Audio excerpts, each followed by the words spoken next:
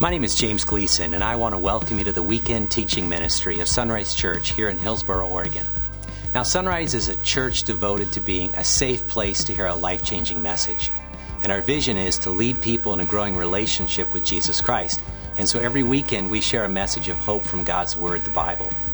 Now, if you'd like to know more about discovering and growing in a relationship with the God who loves you, please take a moment to visit our website at www.isunrise.com. Now, from there, you can learn how to connect with the God who loves you. Then you can learn how to grow with others along the journey of life. You can learn to develop a heart to serve the least, the last, and the lost. And finally, you can learn how to lead others to know Jesus Christ on this journey of disciples making disciples. And so now I invite you to follow along with our weekend message as you discover the heartbeat of God. Last week I shared how I'm kind of a product of the 70s as a kid growing up in that decade, enjoying all that the decade had to offer. The music, the movies, the television. I shared about Happy Days and how I really, fell in love with the idea of riding a motorcycle because of the Fonz and all that stuff. Well, I liked all kinds of television when I was a kid. And so I'd come home and there would be television on, and I would switch it to really educational programming like Gilligan's Island or Petticoat Junction or something, Green Acres or something, Beverly Hillbillies, whatever will just raise up a young man's IQ. And what I discovered was that as much as I loved television and shows, I loved commercials. Commercials were amazing in the 70s. I mean, they've got some good ones today with CGI and stuff like that. But back in the 70s, it was the beginning of this whole infomercial idea. And it was all led by a guy named Ron Popeil. Now, most of us wouldn't know who that guy is, but we know his company, Ronco. Remember Ronco? Ronco sold dreams. Ronco sold aspirations. Ron was on television sharing the very first infomercial ever, convincing women that their life was not complete without his product. And it was this product right here, the Chopomatic. Ron did the very first infomercial. You can see it on YouTube. It's only a couple minutes long.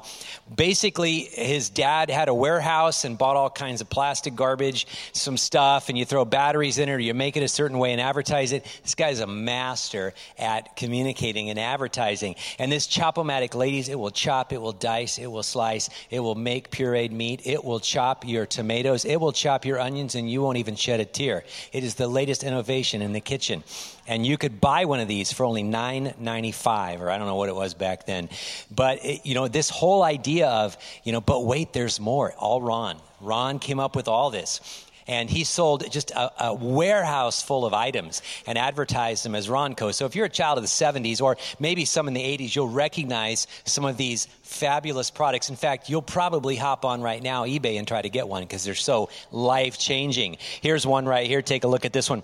This is GLH Good Looking Hair. This is actually GLH 9 Good Looking Hair Formula number 9.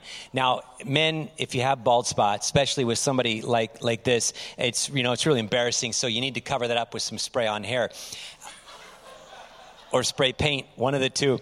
And he sold this, and you got to watch the commercials. They're on YouTube. They're hilarious because he's selling this idea of men, you need to be complete, and the babes won't like you. It's funny to listen to some of the language from that time period, some of the sexism. It's hilarious. What was on television being sold as a spray can. And guys were buying GLH number 9. None of you did, I know, but somewhere. Here's this next one. This is fun. This is the smokeless ashtray. Now, I really would have benefited from this in our household because we lived in an apartment growing up, and my parents both smoked. And so I didn't enjoy that. I mean, I remember, in the car, the smoke and all that stuff, and in the apartment, the smoke. And when I saw this, I thought we should get this because this is a miracle, because what it does is it sucks the fumes and the smoke underneath the ashtray through a charcoal filter that then leaves clean air. I needed that. We didn't get that. But there were other items we did get. This right here, the egg scrambler. And this is great because Ron personally had this vendetta against white egg yolk. He thought that was gross and slimy. And so the thought of actually mixing up an egg was too much for him. So he thought, I bet you the thought of mixing up an egg is too much for most Americans. So let me help you mix the egg before you even crack it. So you drop that baby on there, whips it up there, and you open it up. And like, how much time did that save us? That was an amazing miracle of science, right? And productivity in your kitchen. Battery operated even. This next one, this is pretty fun. This is the food dehydrator. Moms, are you tired of your kids wanting candy? Give them good food like dried apples, dried bananas. Men, you have meat, you've got venison. Why don't you impress your friends? You make your own jerky, right? And you could do that. That was the food dehydrator. This one right here, this was fun. The Reckitt vacuum.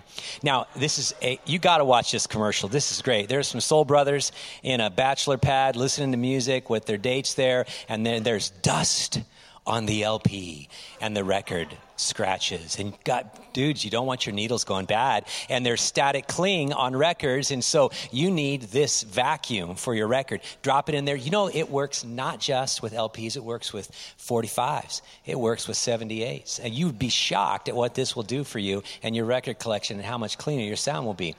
This one right here, this was fun. This was the Mr. Microphone. I happen to hold one in my hands right now, new technology, but back then it was through an FM radio. I had one of these. This was awesome because all you needed was a boom box dialed to FM, and then you had your microphone and you could dance around. You should watch this commercial. It's amazing. All these kids are roller skating with their socks pulled up to here, dancing with their Mr. Microphones. First karaoke ever. And you could have it for $9.95. This was great. And then this one right here, the roller measure. This, I thought, man, if I were a construction worker, I would have had one of these. In fact, this is a little device that rolls along the ground with a 3-foot extension cord included for free at no extra cost. But wait, there's more. This works not only if you're a construction worker, this works if you're an interior designer. You not only can lay out a 2x4 and know exactly how much to cut, you can then design better arches, and you could measure those arches. Why try that with a tape measure when you can use it with a roller measure? And you could get accurate. You could put it on the ground and measure it if you're landscaping. You could actually use this if you're a seamstress, and you could design clothes knowing the exact measurement. I doubt any serious construction worker would have ever carried something like this to the job site, but it sounded good. This one right here, this was fun. This was the Rhinestone Stud Setter. Now, my dad had one of these. My dad was an aspiring country western singer, had a couple records out and on the radio kind of thing. And he became a rhinestone cowboy because of this thing right here. This is the pitch. Feeling a little bored with your clothes? Go to your closet. There's not much pizzazz. All you need to do is you need to grab the Rhinestone Stud Setter, and you could actually just add some glitz right then. Today we call it bling. Back then it was pizzazz. It was just a little bit of just a beautiful sparkle to your day. You could lighten up any wardrobe, your jeans, your shirt, your jacket. You just need some rhinestones. That'll make your life better. But above all products that Ron sold, this was the one that was going to change my life. The Pocket Fisherman. The Pocket Fisherman. I dreamed about owning the Pocket Fisherman because here was my dream.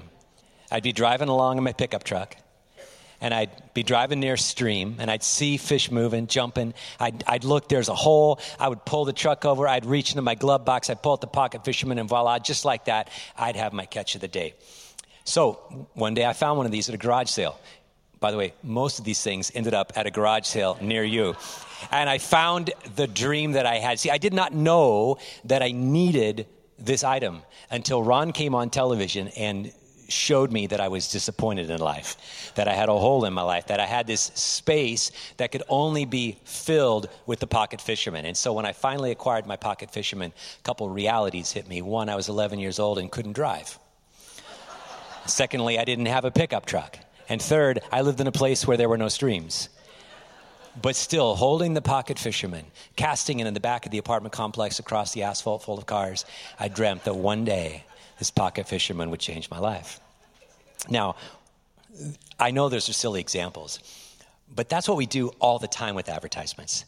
Ron was one of the first guys to master this whole idea of creating disappointment in a person's life. I did not know that sadness was going to overtake me until I watched TV. And all of a sudden, a commercial came on, and this little bit of depression entered into my heart. I thought, oh, I have a need. I have a deep-seated need that's not going to be fulfilled unless I buy that product. And if I buy that product, then my life will be back up to filled. And today, that is all over the place for you and for me. I mean, I have an iPhone. I enjoy it. Maybe you have a Galaxy or whatever. That's great. But you know, they sell us a brand new item every year. Why? Not because we need it. Not because there have been that many technological advances, but because they need to line their pockets with trillions of dollars of more cash at our expense, right? And masterfully way that they do this is they create this desire inside of us. If you study marketing, Madison Avenue, if you go back 100 years, you discover that in the old economy, before World War I and World War II, the goal of the free market, advertisers, the goal of, JCPenney, Woolworth, or whatever they had back in, Piggly Wiggly, whatever it was. There used to be one down in Hillsborough I saw in a picture. The goal was to meet the needs of the consumers because they did not want any dissatisfied customers. Now, then people came over after World War I and World War II, and the U.S. government created this whole idea called psychological warfare. Psychological warfare was a department of the U.S. government to help us win the war over mind. These people came over and they used Freudian techniques. It's a great study. You can study this. You can see this Century of Self. It's on BBC. You can find that on YouTube too. And it's this great understanding of the fact that we used to be basically satisfied people, and advertisers marketed so that we wouldn't have any needs. These guys came back and they said, wait a minute. What we used at time of war to convince the enemy that we were better than them, to give subliminal messages, we can actually use in Madison Avenue, on television, in magazines, on billboards, commercials, music, everywhere, to convince the public that what they need is what we have. And if they don't feel like they have a need, we will go out and create the need, because we don't want to have satisfied customers. We want to have dissatisfied customers who will only be satisfied with our product. And that is how advertising took off in the last 100 years. That's Mad Men in a nutshell. I just preached the whole Mad Men sermon right there, okay? Now, think about this, though. It works. That's why we buy the stuff we buy. That's why we upgrade our vehicles. We don't upgrade our vehicles because they have 200,000 miles on them. We upgrade our vehicles because we saw the advertisement. We saw the movie promo shot. We saw our neighbor with him, right? That vehicle, that truck, that car, that whatever, that will satisfy us. And we upgrade and we upgrade. Not because we need it, but because it's going to fill a hole in our heart. We don't buy the latest phone or the latest technology, the latest clothes because we need them. Do we really need more of these things? No, we don't. But advertisers are experts at showing us that we have a need in our heart that can only be filled with that. And they're masterful at it. Now, you think about this. This works in all areas of life. And I would say, not just all areas of life, especially in the spiritual area. That today, you could apply all these commercial techniques, all this consumerism to the average church, and the average person would never know the average difference. Because guess what? You have a hole in your heart. And you might not have known this before, but there's this hole in your heart. And God's the only one that can fill the hole. And if you come in and let God, you will be happy, you'll be satisfied, you will have no more needs in your life. There's a health, wealth, and prosperity gospel that's out there that says if you just pray the right prayers, if you just give the right money, if you just go to the right church, if you just watch the right television show, if you just give the offering to that one, then God is obligated to meet your need because that will fulfill you. And then people end up poor and broke and desperate. And then they still have illness, and they still have sadness. There's still loneliness, and there's still depression. Because God's not a product, my friends. God is not a product. God is so much greater than that. We have reduced God down to a consumeristic product in a box. For some of us, I'll say this, true in my life at times, we treat God like a rhinestone stud setter. And we need some pizzazz in our life. We need some glitz. We need some bling in our life. We bring God out and we add some sprinkly, sparkle stuff to whatever we got, right? And that makes everything better. And then we put God back in the box until we have a need. I see this. People come to church. I get it. The fact that there's brokenness. I understand that. We have a church that meets the needs, the least, the last, and the lost. I love that. Addiction, recovery, whatever, you name it. I love that because that's what God does and that's what Jesus did. But if we're not careful, we will come with that need, and once that need is fulfilled, or we've dumped that bucket of, guilt out, and we've prayed our prayers, and we've had our emotional high, and we walk away, we're going to walk away for weeks, months, years, until it shows up again and we come back and we dump it all again, right? We're treating God like a consumer. I see it sometimes. People come to church, and after a while, it's like, wow, I'm kind of bored, I don't know. Maybe I need different worship. I need different preaching, different childcare, different youth, different this, different that. And we're going to go shop for another church, right? We just kind of shop for churches because we treat God as if we're consumers and God is there to meet our needs. And if the church doesn't meet our needs, there's another church that's going to meet our needs. We treat God like a pocket fisherman, right? Keep him in the dark in the glove box. He's dinged up a little bit. He's had some wear and abuse. That's okay because he's been used. He's part of the process. But when we see that need, we pull him out and we use him. We put him back away in the dark. My friends, God is not a product. And we shouldn't be consumers of God. But that's what we have done to the American experience and the American church. God is so much greater than that. And I hope today you discover this in the last of our identity theft series. We've been on this series to discover really who God is, who we are, what Christ has done for us, and now who we are because of that, where we stand with God. And in this last message on the identity theft series, I just want to talk about this. I want to talk about the fact that our ultimate identity comes from who God is, not who we are. Who God is. And the Bible paints a picture of God that is a little difficult for us to swallow. Because he's not Santa Claus. He's not a vending machine. He's not a formula. He's not a program. He's not a butler. He's a father. And as we're going to see, Father knows best. Jesus shows up on the scene, and in the world that Jesus lived in is much like the world that we live in. 2,000 years ago, there were a lot of religious people. In Jesus' world, the religious people were the Pharisees, the Sadducees, the Essenes. You see all these people in the New Testament. You see their passionate love of God or using God. Basically, they wanted to get to know God, and so they discovered this path to God, but then they added rules, they added regulations, they created formulas, they created programs, and as they had pathways, then they realized, hey, we got to control this thing. We got to manage this thing. We got to popularize this thing. We got to make money off this thing. We got to package this thing, and we got to keep this thing from anybody who wants to get it unless they go through our door. So we will be the doorkeepers to God. And it was horrible what they had done.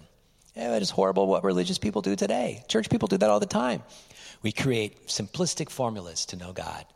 We disregard all that the Bible says because we add layer upon layer upon layer of all this religious stuff. And now that's fine if you do this, but you got to do this and this and this and this. Churches do it all the time. I grew up in that environment. A lot of religion.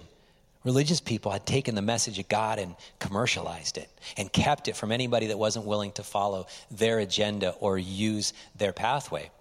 Of course, there were a lot of irreligious people at the time of Jesus too.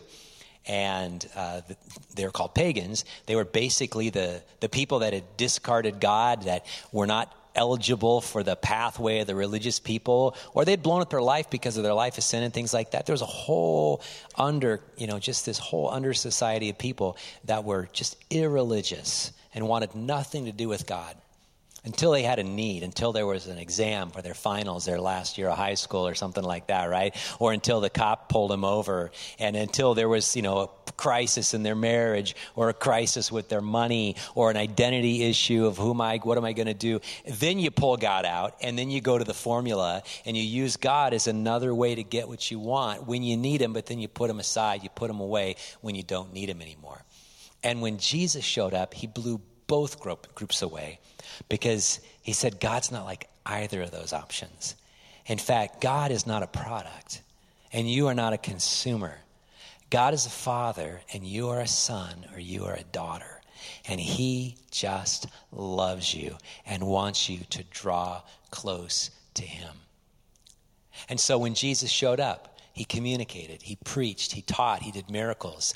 And in one section of scripture that's tied together, it's called the Sermon on the Mount. In Matthew chapter 6, God, through Jesus, really just nails down the issue. And so I want to look at that today. I'm going to use the Message. It's not a translation, it's a paraphrase, but it just really gets the heart of what Jesus was trying to communicate. And I think you're going to enjoy it. Matthew chapter 6. And we're going to start in verse 5 here. Now, this is what Jesus says. Now, he's been talking about other religious acts, ways we worship God. And then he gets to prayer. He says, and when you come before God, and he's expecting us to come before God, we pray to God. When you pray, when you come before God, don't turn that into a theatrical production either. Don't make it a show. Don't stand up on a stage and pray in such a way that where people will be impressed, right? Don't think you're going on American Prayer Idol and you're going to have judges vote for you and people text in or call, right? That's not how it is. Don't go on the Celebrity Prayer Voice, and all of a sudden people are like phoning in or people are judging, and you're the winner, right? It's not how prayer should be. Don't stand on a street corner, which is what they would do, and display your public deeds and the beautiful prayer that you have. Don't dress in such a way that people are going to see you and go, oh, you must be spiritual. You must be connected to God, and then think less of themselves. He says, don't turn it into a theatrical production. All these people making a regular show out of their prayers, hoping for stardom. This is how it worked in that day and age. The religious people, Pharisees are one example. They would walk through town, and at the time of prayer, they would go to the temple, and people would stand there and watch them put on a show. And they would make these grandiose prayers with these huge words, and they would, all the things they had memorized, and they would go on and on and on with their prayers, and they would use the voice, and they would do it in such a way so that everybody saw them. And everybody said, wow, that was a good prayer. If you've been around church long enough, maybe other churches, I don't think we do it here. I hope we don't do it here. They use a lot of Christianese, a lot of little insider slang, lingo that only Christians would know about.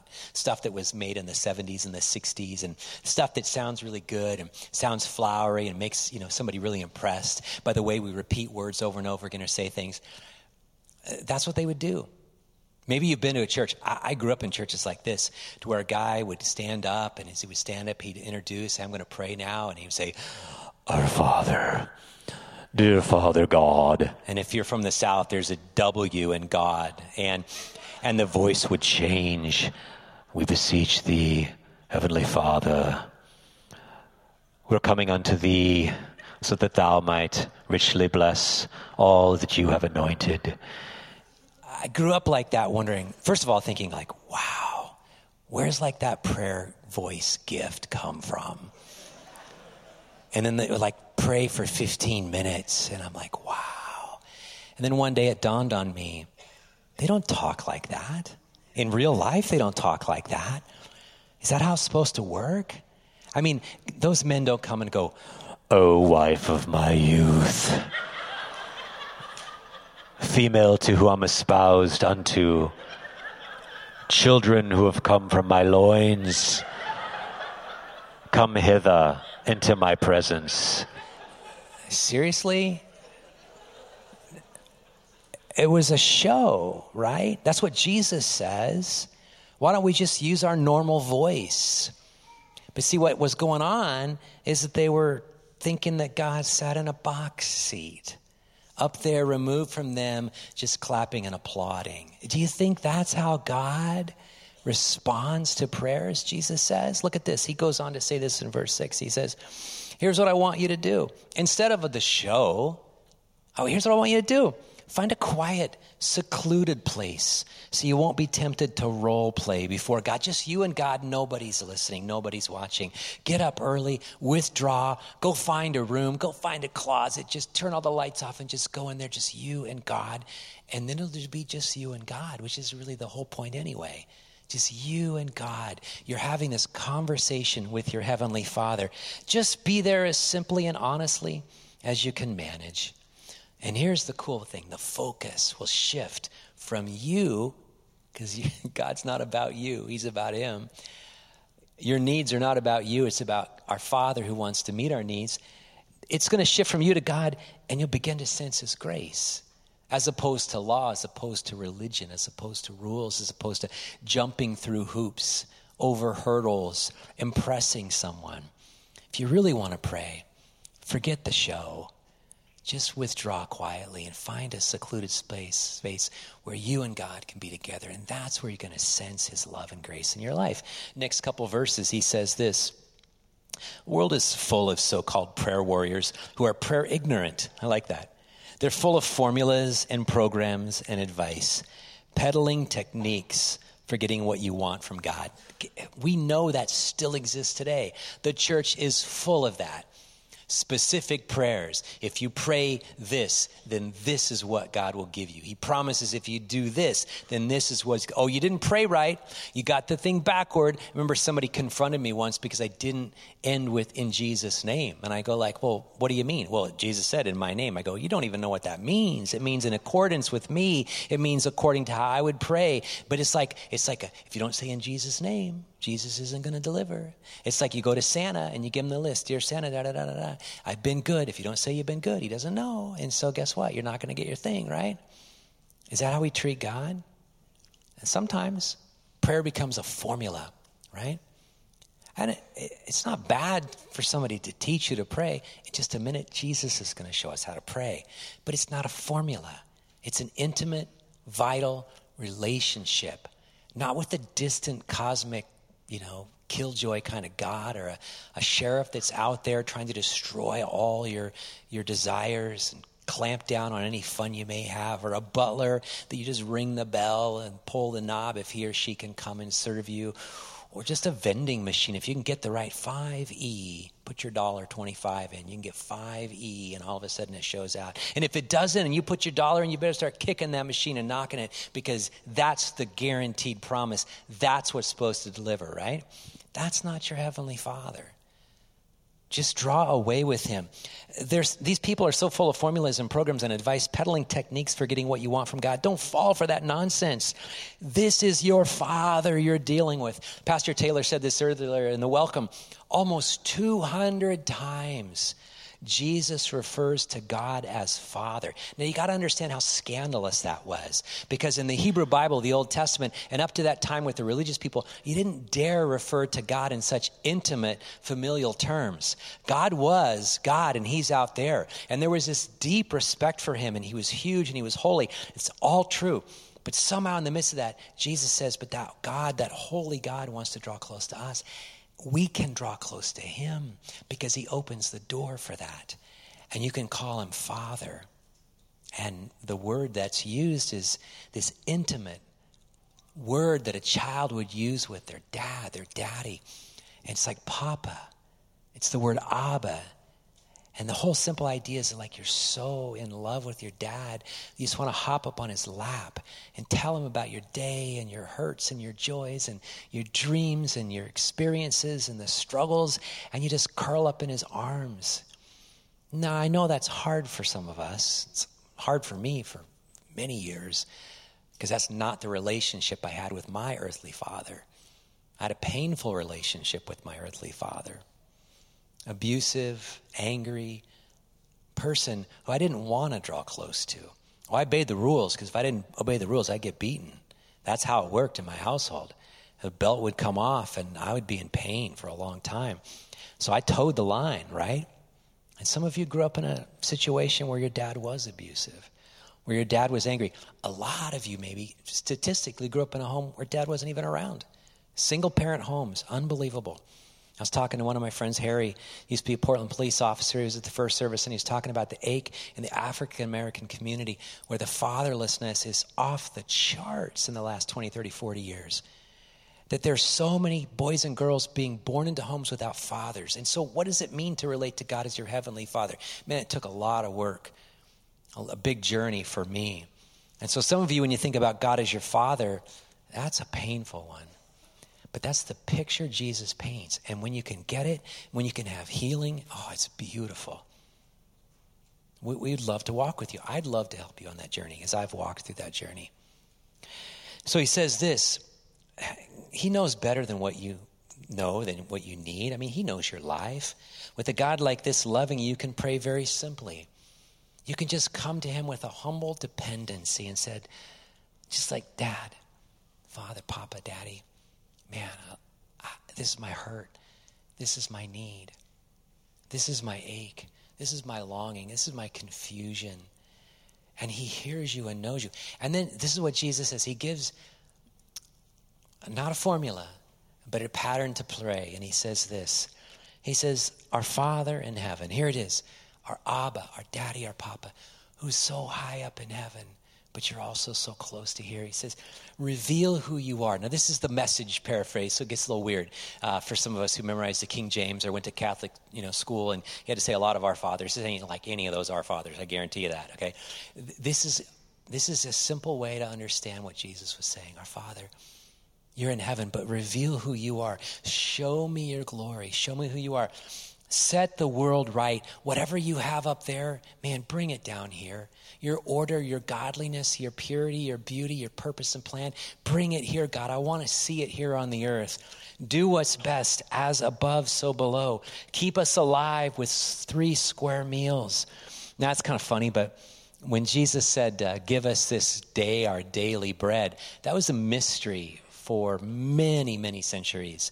What did Jesus mean? Because it was the only time those words were put together in the New Testament in the original language. And so there was a lot of confusion. Give us today our daily bread. What is that? Well, it's kind of fascinating because in the Qumran scrolls, 1947, 1948, they found these scrolls in the Dead Sea area called the Dead Sea Scrolls. Funny how that was named after that. And they pulled them out of these caves, and as they began to translate them over the decades, it took a long time. So much of it was just the Old Testament, the Bible. And you can see that if you go to Jerusalem. You can see the Isaiah scroll. You can see all these scrolls. All of the Old Testament showed up, many of them in ways they had never before seen. No one had ever seen an original Isaiah scroll end to end, right? And so it was just amazing. It proved the validity of the scripture, that the Old Testament was 100% true, that even though buried for 2,000 years, what we have today is what they had back then. Well, and also along with that, they had all these other writings. It was a religious community, rules about food, rules about how you act together, rules about discipline, rules about washing, eating, all this stuff. And then there was a shopping list they found. And it had this phrase on it about our daily bread. And it meant just enough for today. Now, I love that because that sounds just like the Old Testament. Just enough for today. That sounds like Moses in the wilderness with the children of Israel, right? The Hebrews. God showed up every morning with this provision in the form of manna. This little light, flaky, bread-like substance that was out there, and they would gather it. Now, here's the thing. God said, only gather enough for the day. Because guess what? I'll be here tomorrow. And if you gather more, it's going to spoil, it's going to rot, maggots are going to infest it. Don't grab too much. Don't grab a week's worth, because then you're not going to depend on me tomorrow or the rest of the days. Just grab what's right in front of you for your need and your family, and I will be there tomorrow. That's what Jesus is saying. I just need today's meal, God. He says, keep us forgiven with you and forgiving others. That's a very important reciprocal relationship there. We got to forgive others so God can forgive us. Keep us safe from ourselves and the devil, right? Remember, again, I'm an old guy, Flip Wilson. The devil made me do it, right? No, the devil didn't make you do it. If the devil made you do it, you're pretty impressive that the devil would actually work on you. You must be super spiritual, right? No, most of the time it's just our own desires run amok, right? Our own foolish choices. So keep us from our own temptations and, from the ones, the evil one, You're in charge, God. You can do anything you want. To yours is the kingdom. Yours is the glory. You're ablaze in beauty. Yes, yes, yes. This is amen and amen. Some translations say verily, verily. It's like the King James, Yes, this is true, God. And that's what Jesus says. And I think that something Jesus spoke on a hillside 2,000 years ago still relates to you and to me. In fact, I don't think it only relates to us. I think it needs to change us. I think it needs to cause us to reevaluate how we view God, reprioritize the purpose of prayer, to strip away the commercialization of what we've done with God, and just simply to come to God as a father. Now, if you've had a good father, and many of you have, you get this immediately. If you've had a bad father or an absent father or abusive father, or maybe no dad at all, this is a painful situation. And as a side note, I think that's part of the enemy's tactic for our generations, is to destroy fatherlessness in America. And then he distances God from us by nature, and we don't get it. But if you can get it, if you can come to healing about God being a father, not a product, not some scheme to get something, not some push the button and you get what you want, then you'll get it. Not some Amazon page. I'm not against Amazon. I'm one of their best customers. Why go to Safeway down the street when I can order on Amazon, right? I mean, think about this. This is great. And then when you sign up for Prime, you get it in a couple days, right? That's awesome. You know, you didn't know you needed it till you poked around, right? And you looked at this and you found it. You're like, I could get this in 3 days. I can get this in 2 days. You know what I discovered not long ago? I can get this tomorrow. I don't have to have it delivered to an address that I may or may not be there. For convenience sake, I have it delivered to a locker at my bank. That's the best thing for me. I get a buzz, I get a text. It's been delivered. I shoot down on my bike and I go grab that thing. I punch the 6-digit code in there. The box opens up and, my desires are met. I peel that plastic away, ruining the environment in the process. And I open that thing and it's like, yes, I'm satisfied. Until I see something else on Amazon, right? And boy, the day when you order and you press the button and the drone leaves the Hillsboro Amazon warehouse and hovers over to your house and lowers itself down and you get a flashing light on your phone and you go out and the drone drops in your hand. Heaven on earth, my friends. And we go, well, why doesn't God do stuff like that? Because God is not our butler. And God is not Amazon. And God is not a bad father. You know what a bad father would do? Give his kids candy all day long. Now, some of you wives are elbowing your husbands. I understand why, because I know I've been there, right? Because what do you do when they clamor for candy all day long? Candy, candy, candy. I want some more candy, you know? It's like, didn't you have Halloween? Isn't that enough? No, I want candy.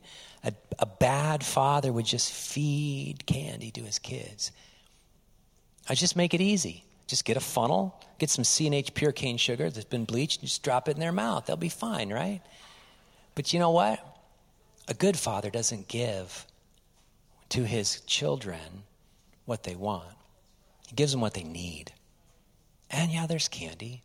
After service, there's some food out there. There's some cake. That's great. I was a hypocrite because I went for the cake first after the last service, but there was a line for the burritos, and I was serving other people by letting them go first. But a good father gives us exactly what we need. And that's who our Heavenly Father is. He's a good father who wants to come in and he wants to not serve us, but lead us to the greatest places, the greenest pastures, David wrote in his psalm. That's our Father. And I don't know what kind of pain in your life is because of your own father, the own struggle that you may have there. But I know this, that your Heavenly Father loves you. And he wants to come into your life now and do work in your life that maybe is painful. I know it's been painful in mine, but is purposeful and is truly loving. And he wants you to come up on his lap and just tell him your need and express your desires and tell him about your day and the good and the bad and the ugly and everything in between. And what I'd like to do is I'd like to close this message and this series with a prayer for you. It's actually a prayer that the Apostle Paul prayed to the church in Ephesus. And I want to just kind of personalize it to us as a church. So let's pray together as we bow. Sunrise Church, when I think of you, I fall down to my knees and I pray to our Heavenly Father, the creator of everything in heaven and everything on the earth. And my prayer for you is that from his glorious, unlimited resources, his wealth and riches, he will give you power. He will give you inner strength through the Holy Spirit he's placed inside of you. And then Jesus Christ himself will make his home in your hearts as you put your trust in him. And then your roots, the foundation, the stability of your spiritual life will grow down deep into God's love, and he will keep you strong. And then you're going to have power to understand, as we all should as his sons and daughters, how wide and how long and how high and how deep this Father's love for us truly is. And then you'll experience the love of Jesus Christ, though it is just truly too great to fully understand.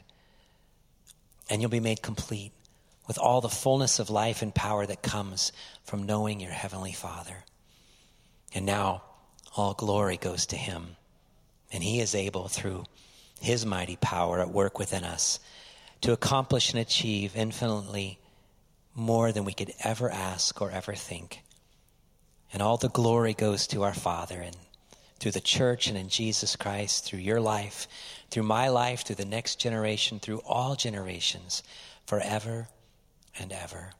Amen and amen. Father, I pray for Sunrise this week, this weekend, this summer, this year, that our journey would be fully immersed in you as our Heavenly Father, that you would set the course, you would set the direction, you would provide, you would enrich, you would change, maybe repurpose. As we come before you, that we would discover that life is about knowing you, not thinking you would serve us. This world is not about us, it's about you. And as we come before you, Father, I pray you're the only audience that's out there. And all of our religious life, our spiritual life would be about knowing you and being changed by you. And whatever the need is, whatever the hurt, the ache is, the struggle, the gap is today, I pray that we would take that right to you. And in community and family, we would share that together and see you richly provide. Because of Jesus, we pray in his name. Amen.